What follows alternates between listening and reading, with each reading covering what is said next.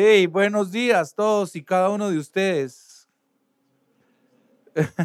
Gracias por permitirme. Quiero decirles cómo nosotros amamos esta iglesia, este país. Estamos honrados de estar de vuelta. Tenemos pasión por Guatemala. Es tan especial. Yo quiero compartir de mi corazón. Ustedes nos han convertido en aficionados a los tacos, y los tacos de allá de Estados Unidos ya no nos saben a nada. Amamos Guatemala. La última vez que estuvimos aquí compartí cómo Dios puede ayudarnos, o pudo ayudarme a través de los momentos más difíciles en mi vida para prepararme para lo que estoy pasando hoy. Y ahora pues estoy a otro nivel, a un nivel más personal, más íntimo. Y hoy quiero compartir y prepararles cuando no sientes que Dios está respondiendo a tus preguntas, a tus peticiones, a tus oraciones. Yo he tenido oraciones respondidas, pero pude sentir muchas veces como mis oraciones se quedaban ahí trabadas en el techo y no subían al trono de la gracia. Y yo tenía mucha frustración. Así que mientras hoy comparto con ustedes, esto les preparará para esos días. Efesios 6, Pablo dice: sé fuerte en el Señor y en su poder poderoso, así que puedas pararte firme, porque nuestra guerra no es contra carne ni sangre. Tenemos esos momentos, esas temporadas en que nos preguntamos: Señor, ¿de dónde estás? Y sí, podemos creer que el enemigo está ahí. Y hemos oído tantas mentiras acerca de Dios y acerca de nuestras vidas, que lo que tenemos que hacer es ponernos la armadura de Dios y pararnos firmemente. Tal como lo dijo Fontaine, hay una guerra espiritual. Muchas veces no la vemos, muchos de ustedes ni siquiera creen en ellos, y es muy real. No la entendemos, pero a veces sí la sentimos fuerte. Podemos sentir la tensión. Así que lo que quiero es equiparlos hoy. Así que hay buenas noticias. Estamos peleando, pero estamos peleando desde un punto de vista de victoria. No que tengamos que ganar la victoria, porque la victoria ya fue dada a nosotros por Jesucristo. Pero sí tenemos que ponernos en la batalla y tenemos que ponernos la armadura. Es contra de las autoridades, las potestades de las tinieblas en los ámbitos celestiales. Con esta armadura podremos pararnos firmes.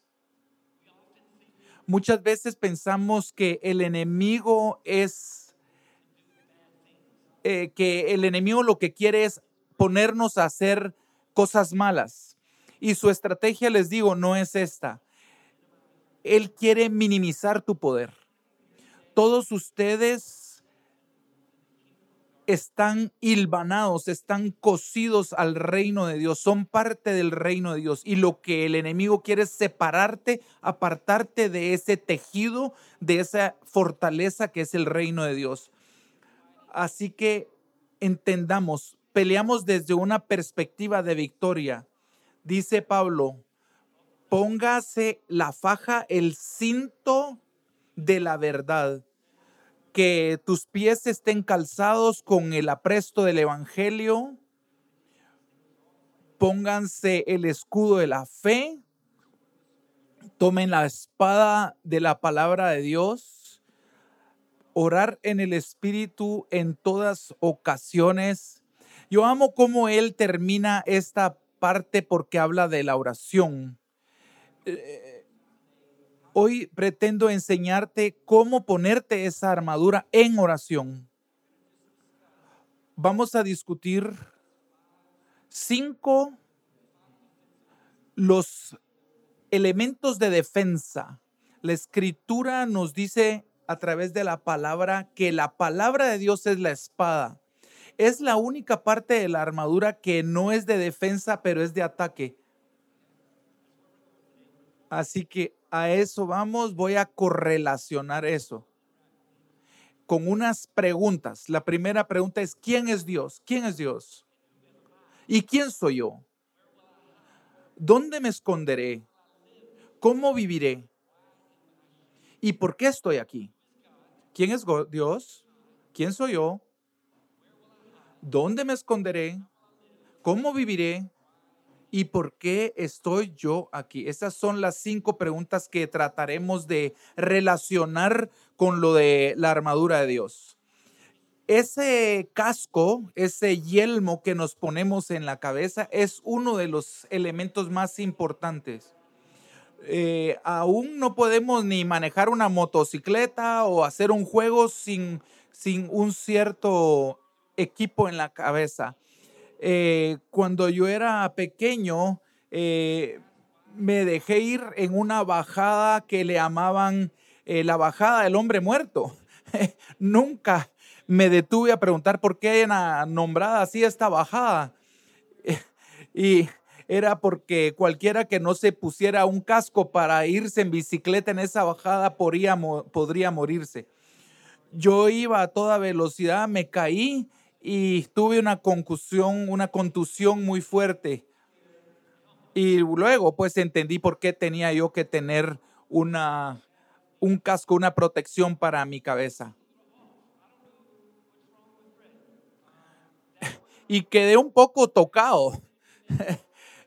Después de ese golpe que sufrí, la gente se preguntaba, no sé qué le pasa, pero era porque ellos no sabían que yo me había golpeado la cabeza. Pablo dice el yelmo, el casco de la salvación. En el Salmo 16 dice, en este mundo tendrán aflicción. Y esa aflicción llega a tu cabeza. Recibirás golpes en la cabeza, pero estará protegida con la salvación. No solo nos ponemos este casco teniendo la salvación, porque así se llama, pues. No solo es por tener la salvación, pero por saber en nuestro corazón que conocemos a Jesús y que Él tiene el poder y sabemos que Él ganó las batallas y esas batallas ganadas abarcan hasta el futuro de las generaciones. Es en esos momentos cuando recibimos los golpes que nos empezamos a cuestionar y son preguntas válidas. Y eso cuando nos empezamos a cuestionar puede guiarnos hacia pasajes oscuros de nuestras vidas. Yo he tenido amigos que han abandonado completamente la fe, han dejado de caminar con Jesús y esto es horrible. O tal vez tú mismo has considerado abandonar el camino que es Jesús y te sientes como adormecido, como aburrido, te sientes enojado. Y es algo que tal vez te está pasando. Pues esta prédica es para ti. Ponte el casco de la salvación, pero no tienes que conformarte solo con saber que la salvación es para ti. Tienes que entender que Dios te ama. Solo como lo dijo Fontaine hace un momento, Él vino a nuestra vida, voluntariamente se entregó en la cruz. Él voluntariamente derramó su cruz, se expuso a ese vía crucis. Él murió por amor por nosotros. Y lo importante es que entendamos que aunque nosotros todavía éramos pecadores, Él dio su vida por nosotros. Es tan fácil interpretar y tener una vista del Dios a respecto de lo que nosotros sentimos. No debe ser así, no debe ser por sentimientos o no. Esto es un hecho. Dios nos amó primero. Muchas veces juzgamos a Dios por la forma en que Él contesta nuestras oraciones y decimos, Dios me ama mucho, me ama poco porque responde rápido o lentamente a nuestras oraciones, pero no es así. Por favor, conozcan a mis amigos, que levanten las manos allá. Chris y sus vidas cambiaron hace 3 años. En mayo 15, 2020, mi amigo fue diagnosticado con cáncer de garganta y ese momento fue de veras de mucho miedo para mí y por supuesto para ellos, para su familia. Pero su corazón fue así. Aubrey escribió esto en Facebook. En medio de la más oscura temporada, en la más oscura tormenta o noche, nosotros confiamos en que Él es nuestro Salvador, Él es nuestro amigo, es nuestro Redentor.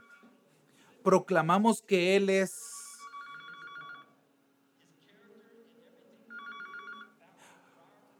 su carácter.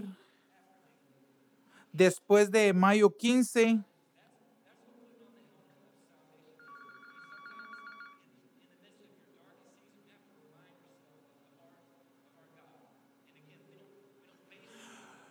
nosotros no juzgamos a Dios a través de los lentes de la derrota, sino a través de los lentes de la victoria. Cuando mi papá murió en en un accidente de tren, ese momento, ese mes que estuve en tanto luto, en tanto duelo, no hizo que el sacrificio de Jesucristo cambiara, ni para mí ni para nadie. El sacrificio estaba hecho y era efectivo para mi salvación y para la salvación de mi padre. Dios no nos va a librar del fuego como sucedió con Sadrach, Abednego, cuando fueron lanzados. Pero Dios, aunque muramos, Él nos salvará. Dios ha demostrado esto para siempre, de una vez y para siempre, que por amor Él se entregó. Amén. ¿Me siguen? Bueno, vamos a la segunda parte. El, el peto, la coraza. Tienes que saber que el enemigo también va a atacar tu corazón. Sabemos que esta área, el núcleo, tiene nuestros órganos vitales y él va a lanzar estratégicamente ataques ahí, nuestro corazón principalmente. Pero Dios ha provisto su peto, no es nuestro peto, no lo hicimos nosotros, Él lo fabricó para nosotros, para proteger nuestro pecho, nuestras vísceras, y esto quiero que sepas y que vayas entendiendo esto de la identidad en nuestra discusión. ¿Quién soy yo? ¿Quién soy yo? ¿Quién soy yo para merecerme estar en un puesto en la batalla? ¿Quién soy yo para merecerme esa armadura que fue diseñada para mi protección? Tu identidad gira alrededor de esto. Un casco que fue diseñado para ti y ahora un peto, una coraza que te protege. Vivimos en un mundo que constantemente te está etiquetando. Todo el mundo te está juzgando y dice, mira, ven, forma parte de nuestro club, de nuestro equipo, porta nuestros colores y nosotros tenemos que saber bien claro quién soy yo. Tú no eres tus fracasos, tú no eres tu diagnóstico, tú eres lo que Dios dice que eres. Muchas veces, frecuentemente, somos juzgados por el éxito que tenemos y el materialismo alrededor de nosotros, cuánto tenemos. Y quiero preguntarte, ¿cuál es tu identidad? Pregúntate a ti mismo. Es una historia chistosa de una señora que camina por la calle y mira una tienda de mascotas, se pone a observar la vitrina y mira ahí un loro. Y el loro le dice, señora, tú eres fea. Se ofende la señora, se va y disgustada. De regreso pasa y vuelve a parar y el loro ahí está otra vez y le dice, señora, tú eres realmente fea. Y ahora ella sí realmente está enojada. El siguiente día, ella dice, yo le voy a poner la queja al dueño de la tienda. Para ahí otra vez en la vitrina y le pasa lo mismo y le dice, señora, tú eres realmente fea. La señora estaba furiosa, se mete a la iglesia, perdón, a la tienda, encuentra al dueño de la tienda y le dice, voy a poner una demanda y voy a matar a este loro porque es bien abusivo. Entonces viene el dueño de la tienda y le dice, le prometo que no va a volver a pasar, por favor. Le pega al loro y le dice, mira, loro tonto, esta señora nos va a demandar y a ti te va a matar, así que no le vuelvas a decir que es fea. Así que la señora al día siguiente pasa, se para otra vez y el loro le dice, señora, tú ya sabes. Algunas veces el enemigo se te mete en la cabeza de una forma que ni siquiera te tiene que insultar, solo te tiene que recordar aquellas mentiras que te ha dicho o aquellos fracasos que has tenido para que tú te identifiques con eso. Él ya no necesita ni siquiera ofenderte, sino solo como hacerte un recordatorio de las mentiras. Entonces yo les pregunto, iglesia, ¿ustedes saben quiénes son? ¿Acaso ustedes no alaban? ¿Acaso ustedes no adoran? ¿Acaso ustedes no leen la Biblia? Ustedes saben lo importante que son. No le crean al diablo. Pudo haber sido que cuando niño te dijeron algo que se te trabó, te quedaste trabado en eso, se te metió en la cabeza una maldición que vino sobre ti. Pero eso no debe ser tu identidad. Al contrario, tú puedes identificarte con algo bueno que tengas, una cualidad, una virtud, tal vez algo como decir, soy un buen papá, me desempeño bien en mi trabajo, tengo habilidades artísticas. Tú debes identificarte con lo bueno que tienes, eso que el diablo va a tratar de quitarte. Nosotros no debemos estar trabados pensando en las cosas malas que alguna vez experimentamos o mentiras que se nos han dicho. Eso define quién eres tú, tus virtudes. Tus virtudes, eso eres tú. Las cosas buenas, las cosas en las que tú estás cimentado, en lo que estás basado. Por ejemplo, si tú eres un atleta y tú sabes lo que puedes hacer con una pelota. Y bueno, por un accidente perdiste esa habilidad. Pero eso no te quita que tú eres una buena persona, que perdiste una habilidad. La parte más profunda y verdadera es aquello que no puede ser quitado de ti. Y yo te voy a decir quién es eso. Eso lo vas a encontrar en el diseño de Dios. Dios sabe qué eres tú. Él tiene una identidad para ti que no puede ser quitada jamás. Puedes perder a toda tu familia, puedes perder todas las cosas materiales que tenga, pero nunca vas a perder el diseño que Dios tiene para ti, tu identidad particular para ti. Cuando tú fracasas, ¿quién eres tú? Segunda de Corintios 5 dice, aquel que no conoció el pecado se hizo pecado para que nosotros podamos ser la justicia de Dios. Isaías 53 dice,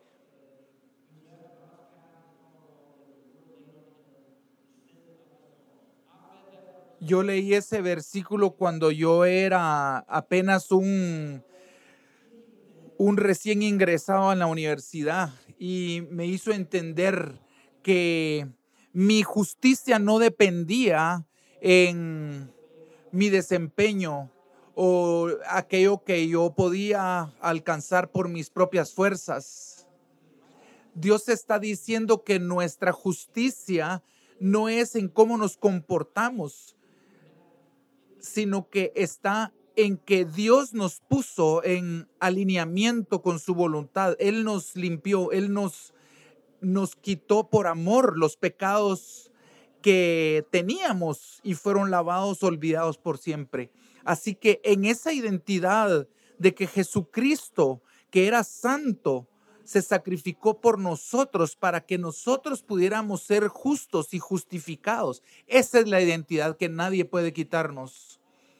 Jesús está ofreciendo para ustedes, los que aún no han sido salvos, está ofreciendo esa posibilidad el día de hoy. Más tarde vamos a tener una oportunidad para aquellos de ustedes que no han entregado su vida, la entreguen aquí en el altar. Su amor inmenso, su amor infinito es lo que debe definirte. Nadie puede quitarte el amor que Dios tiene por ti. La justicia de Dios se traslada a ti. ¿Quién eres tú? Tú eres la justicia de Dios en Cristo. Nada te puede separar del amor de Dios. ¿Podemos darle un aplauso a Dios por eso? Su justicia para nosotros, su justicia en nosotros. Des en cuenta que el texto dice, ponte la armadura de Dios. No dice, construye una armadura. No dice, elabora armadura y póntela. No, la armadura ya está elaborada solo para que tú te la pongas o que alguien te ayude a ponérsela. Y cuando te la pones, te evita de la condenación. De todos modos, acuérdate, las cosas que hiciste tú no te hacen justo. Es lo que Dios hizo por ti lo que te hace justo. Como esa armadura, Dios la hizo para ti. No puede ser quitada la justicia de Dios de ti. Él ya te justificó ante el Padre. Tú eres justo y tú eres acepto a los ojos de Dios. Bueno, ahora viene lo del escudo. Cuando esas saetas inflamadas, ardientes de fuego vienen sobre ti, toma el escudo de la fe, ponlo enfrente. Y entonces te podrás preguntar, ¿en dónde me escondo? Ahí vienen las saetas, los dardos con fuego. Tú no eres tan rápido como para decir, me las puedo quitar de encima esquivándolas. No, te tienes que esconder en algo. Y entonces, ¿en qué te escondes? En ese escudo. Entonces yo te pregunto, cuando toca esconderse, ¿te escondes en ti mismo o te escondes en Dios? ¿Te estás escondiendo en tus propias fuerzas o te estás escondiendo detrás de ese escudo de la fe? Tienes que cubrirte con ese escudo de la fe. Cristo es mi fundamento firme. Él nunca nos abandonará, tal como lo decía la canción en la alabanza. No me escondo detrás de la fe. Me protejo con la fe. Yo soy muy lógico y eso a veces altera un poco a mi mujer. Yo tomo decisiones muy prácticas y siempre trato de ser práctico. Y bueno, eso está bien, tener sentido común. Pero a partir de la escritura sabemos que Dios muchas veces te invitará a dar un paso, a hacer cosas que no hacen sentido. Y tienes que estar muy atento cuando Dios te pide que entres en su vida.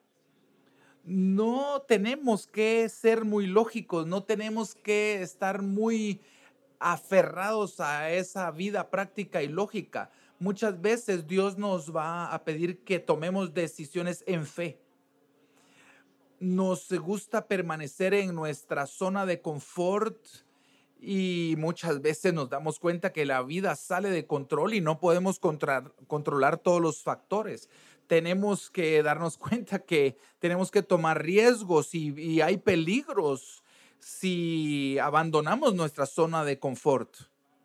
Pero Dios muchas veces te va a invitar a que salgas de esa zona de confort y tú tienes que decir un sí. No es apoyarte en tu zona de control, pero es salir de tu zona de control y voy a decir, voy a vivir en fe. Eso impacta la forma en que criamos a nuestros hijos. Eso impacta la forma en que ejercemos nuestras carreras y ejercemos nuestros trabajos profesionales. Hay muchos momentos cada día en que no podemos controlar las circunstancias y Dios dice, déjalo, yo voy a tomar control. Hazlo por fe, yo te voy a apoyar. Me apoyo en la fe. Déjame decirte algunas escrituras. Hebreos 11, 6. Sin fe es imposible agradar a Dios, porque cualquiera que venga a Él debe creer que Él existe.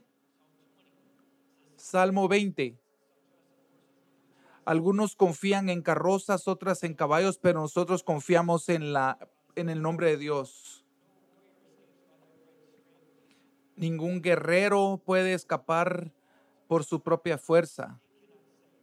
No puede ser salvado, pero la casa de Dios,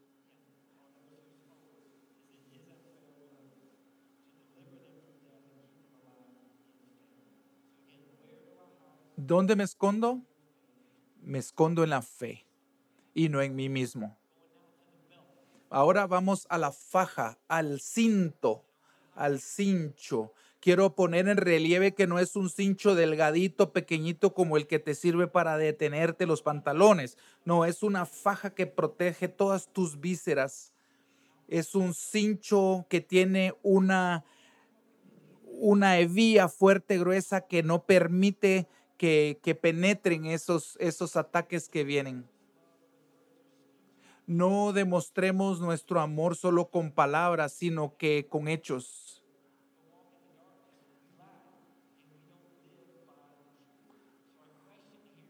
Nuestra pregunta es, con este cinto, ¿cómo vivo? No solo en lo que creo, pero ¿cómo puedo yo vivir? Y tiene que ver con integridad, con justicia, que ya lo mencionamos. ¿Cuál es mi estilo de vida? Me gusta esta palabra de Howard en el verso en Efesios 6, dice Pablo, párate firme con la faja, el cinto de la verdad y el peto. Quiero separarlo. El peto, la coraza ya está en su lugar. No está basado en cómo vives tú. Ya está ahí tu justicia puesta. Y el cinto es lo que detiene todo junto. Tenemos estos cinchos para propósitos decorativos, para detener los pantalones. Los recomiendo, son buenos. Pero en la armadura de Dios, Pablo tiene mucho en mente porque él está en prisión en Éfeso, está escribiendo una epístola, él está en prisión, está encadenado a los soldados romanos y él está observándolos, los mira, los tiene ahí enfrente, entonces está viendo sus armaduras, su vestimenta. Y lo que vemos es una cosa diferente porque él no está viendo lo material, pero está viendo lo espiritual. El cinto de la verdad, el peto de la justicia. Es muy importante que nosotros vivamos nuestra vida de acuerdo a lo que estamos embestidos con. Este cinto de la verdad dice que nosotros vamos a decir la verdad, que vamos a tener la verdad puesta encima y que eso es lo que va a salir de nuestra boca. Vamos a ser personas íntegras porque decimos la verdad. El Salmo 19 dice, David dice, que las dichos de mi boca y la meditación de mi mente sean complacientes para ti. Efesios 4 dice Pablo, como prisionero de Dios, seamos dignos del llamado.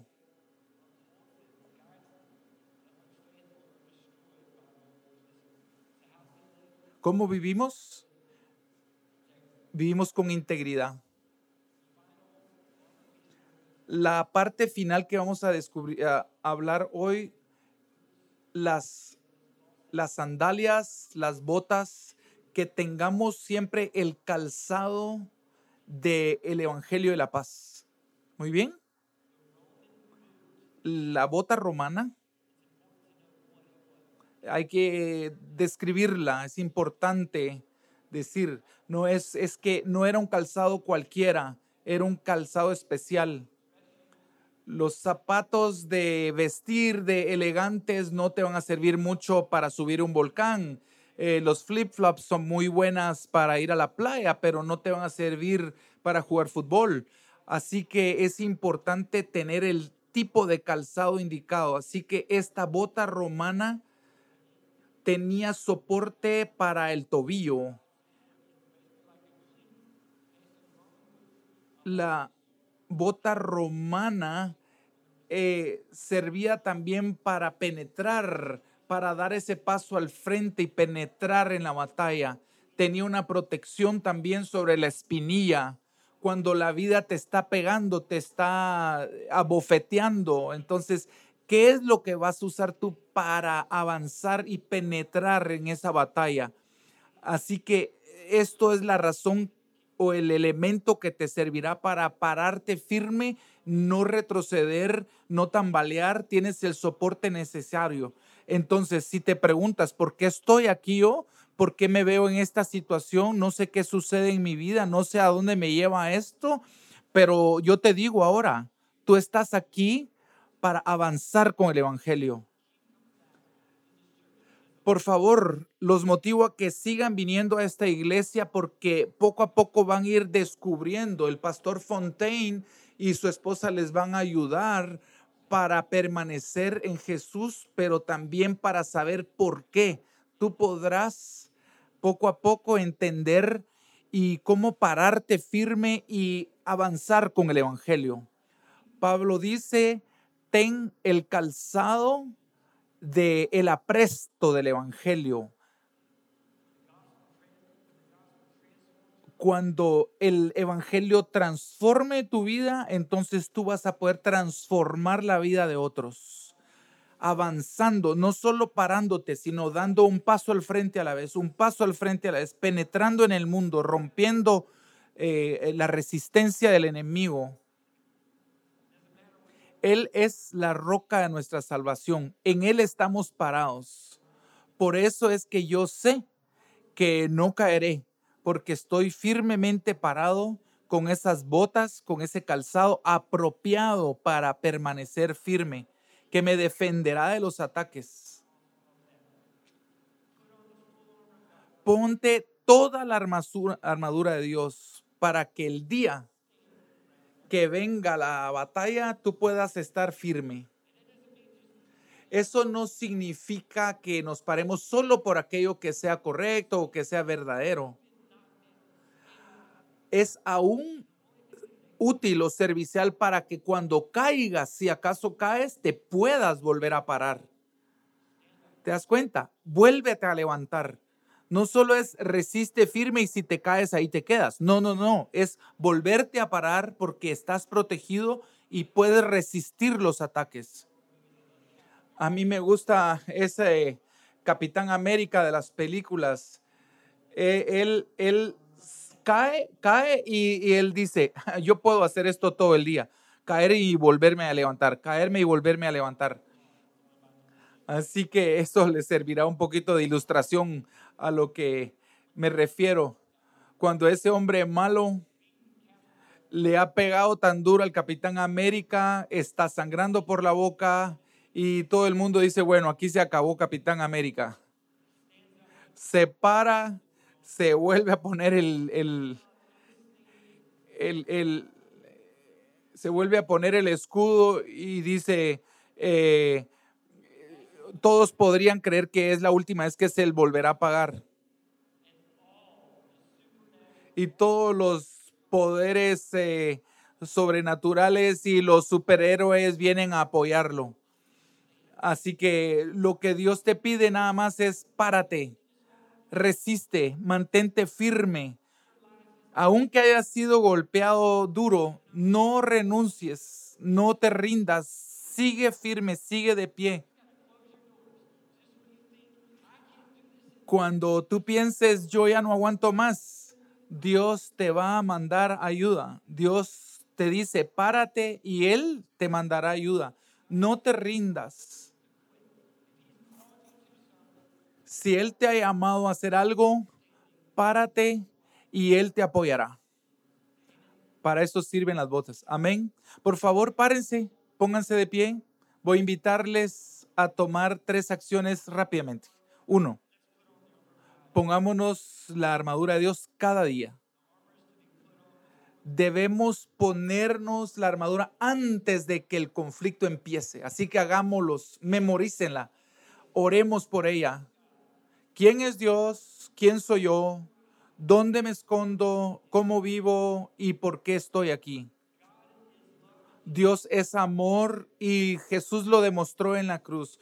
Yo soy justo y justificado, pertenezco a la familia de Dios. Yo vivo por fe y no por vista. Yo camino en integridad y en verdad. Y yo estoy aquí para ensanchar el reino de Dios. Para eso me sirve la armadura de Dios. Segundo, vivan su vida en comunidad, no la vivan solos. Es lo que les acaba de decir Fontaine de los grupos pequeños. No vivan solos, no vivan separados de la comunidad. Apóyense en los hermanos. Quiero que se den cuenta que miren esta foto, los escudos están ahí para formar una pared. Aún pueden formar un techo encima de la comunidad. No están hechos para ser usados individualmente, sino que pegados hombro con hombro. Y finalmente les motivo a que sean parte de algo más grande que tú mismo. No solo parte de esta iglesia, que ciertamente es más grande que tú, pero ser algo más grande de toda una comunidad espiritual que combate a este mundo corrompido, este mundo caído, oscuro. La iglesia Access están bien sin ti, pero están mucho mejor si estás contigo, estás con ellos apoyándolos. Por favor, oremos. Antes de cerrar, quiero dar la oportunidad a todos y cada uno que nunca te has puesto ese casco. Quiero que tengas ese momento ahora mismo. El casco de la salvación. Si nunca le has dado tu vida a Jesús, ven y ponte ese casco por vez primera hoy. Aquí mismo, pasa al frente. Si estás aquí y sientes un nudo en tu corazón, y un llamado, un jalón, algo que te jala a dar tu vida a Jesús, a rendir tu vida a Él, darle a Él tus problemas, darle a Él tu desastre, todas las cosas en las que has fallado y las cosas que has arruinado y que tú piensas que ya no tienen solución. Te digo, Dios puede ayudarte con todo eso. Te está invitando a tener una relación con Él. Ahora mismo, quiero saber quién eres tú. Por favor, todo el mundo con sus cabezas abajo, sus cabezas inclinadas. Levanta tu mano, tú que estás sintiendo ese llamado. Veo una mano allá. Maravilloso, por favor, repitan esta oración conmigo. Padre, te doy mi vida hoy. Todos oren esto. Padre, te pertenezco de ahora en adelante. Recibo lo que Jesús hizo por mí en la cruz. Traigo todo mi desastre, toda mi vida pecaminosa, todos mis errores, todos aquellos equívocos y hierros que he tenido. Padre, eso te traigo, esa es mi vida, te la entrego, ayúdame. Mi futuro es todo tuyo, Señor. Agradezco la muerte de Jesucristo en esa cruz. Y agradezco y creo en la resurrección, esos 3 días que pasaron y que Jesús resucitó. Mi vida está en tus manos, Señor. Por favor, tómala. Amén. Ahora oro por todos. Padre, que todos podamos ponernos la armadura de Dios sabiendo quién eres tú y quiénes somos nosotros en ti para vivir en fe, en integridad, en verdad y saber por qué caminamos para el Evangelio. Amén, amén.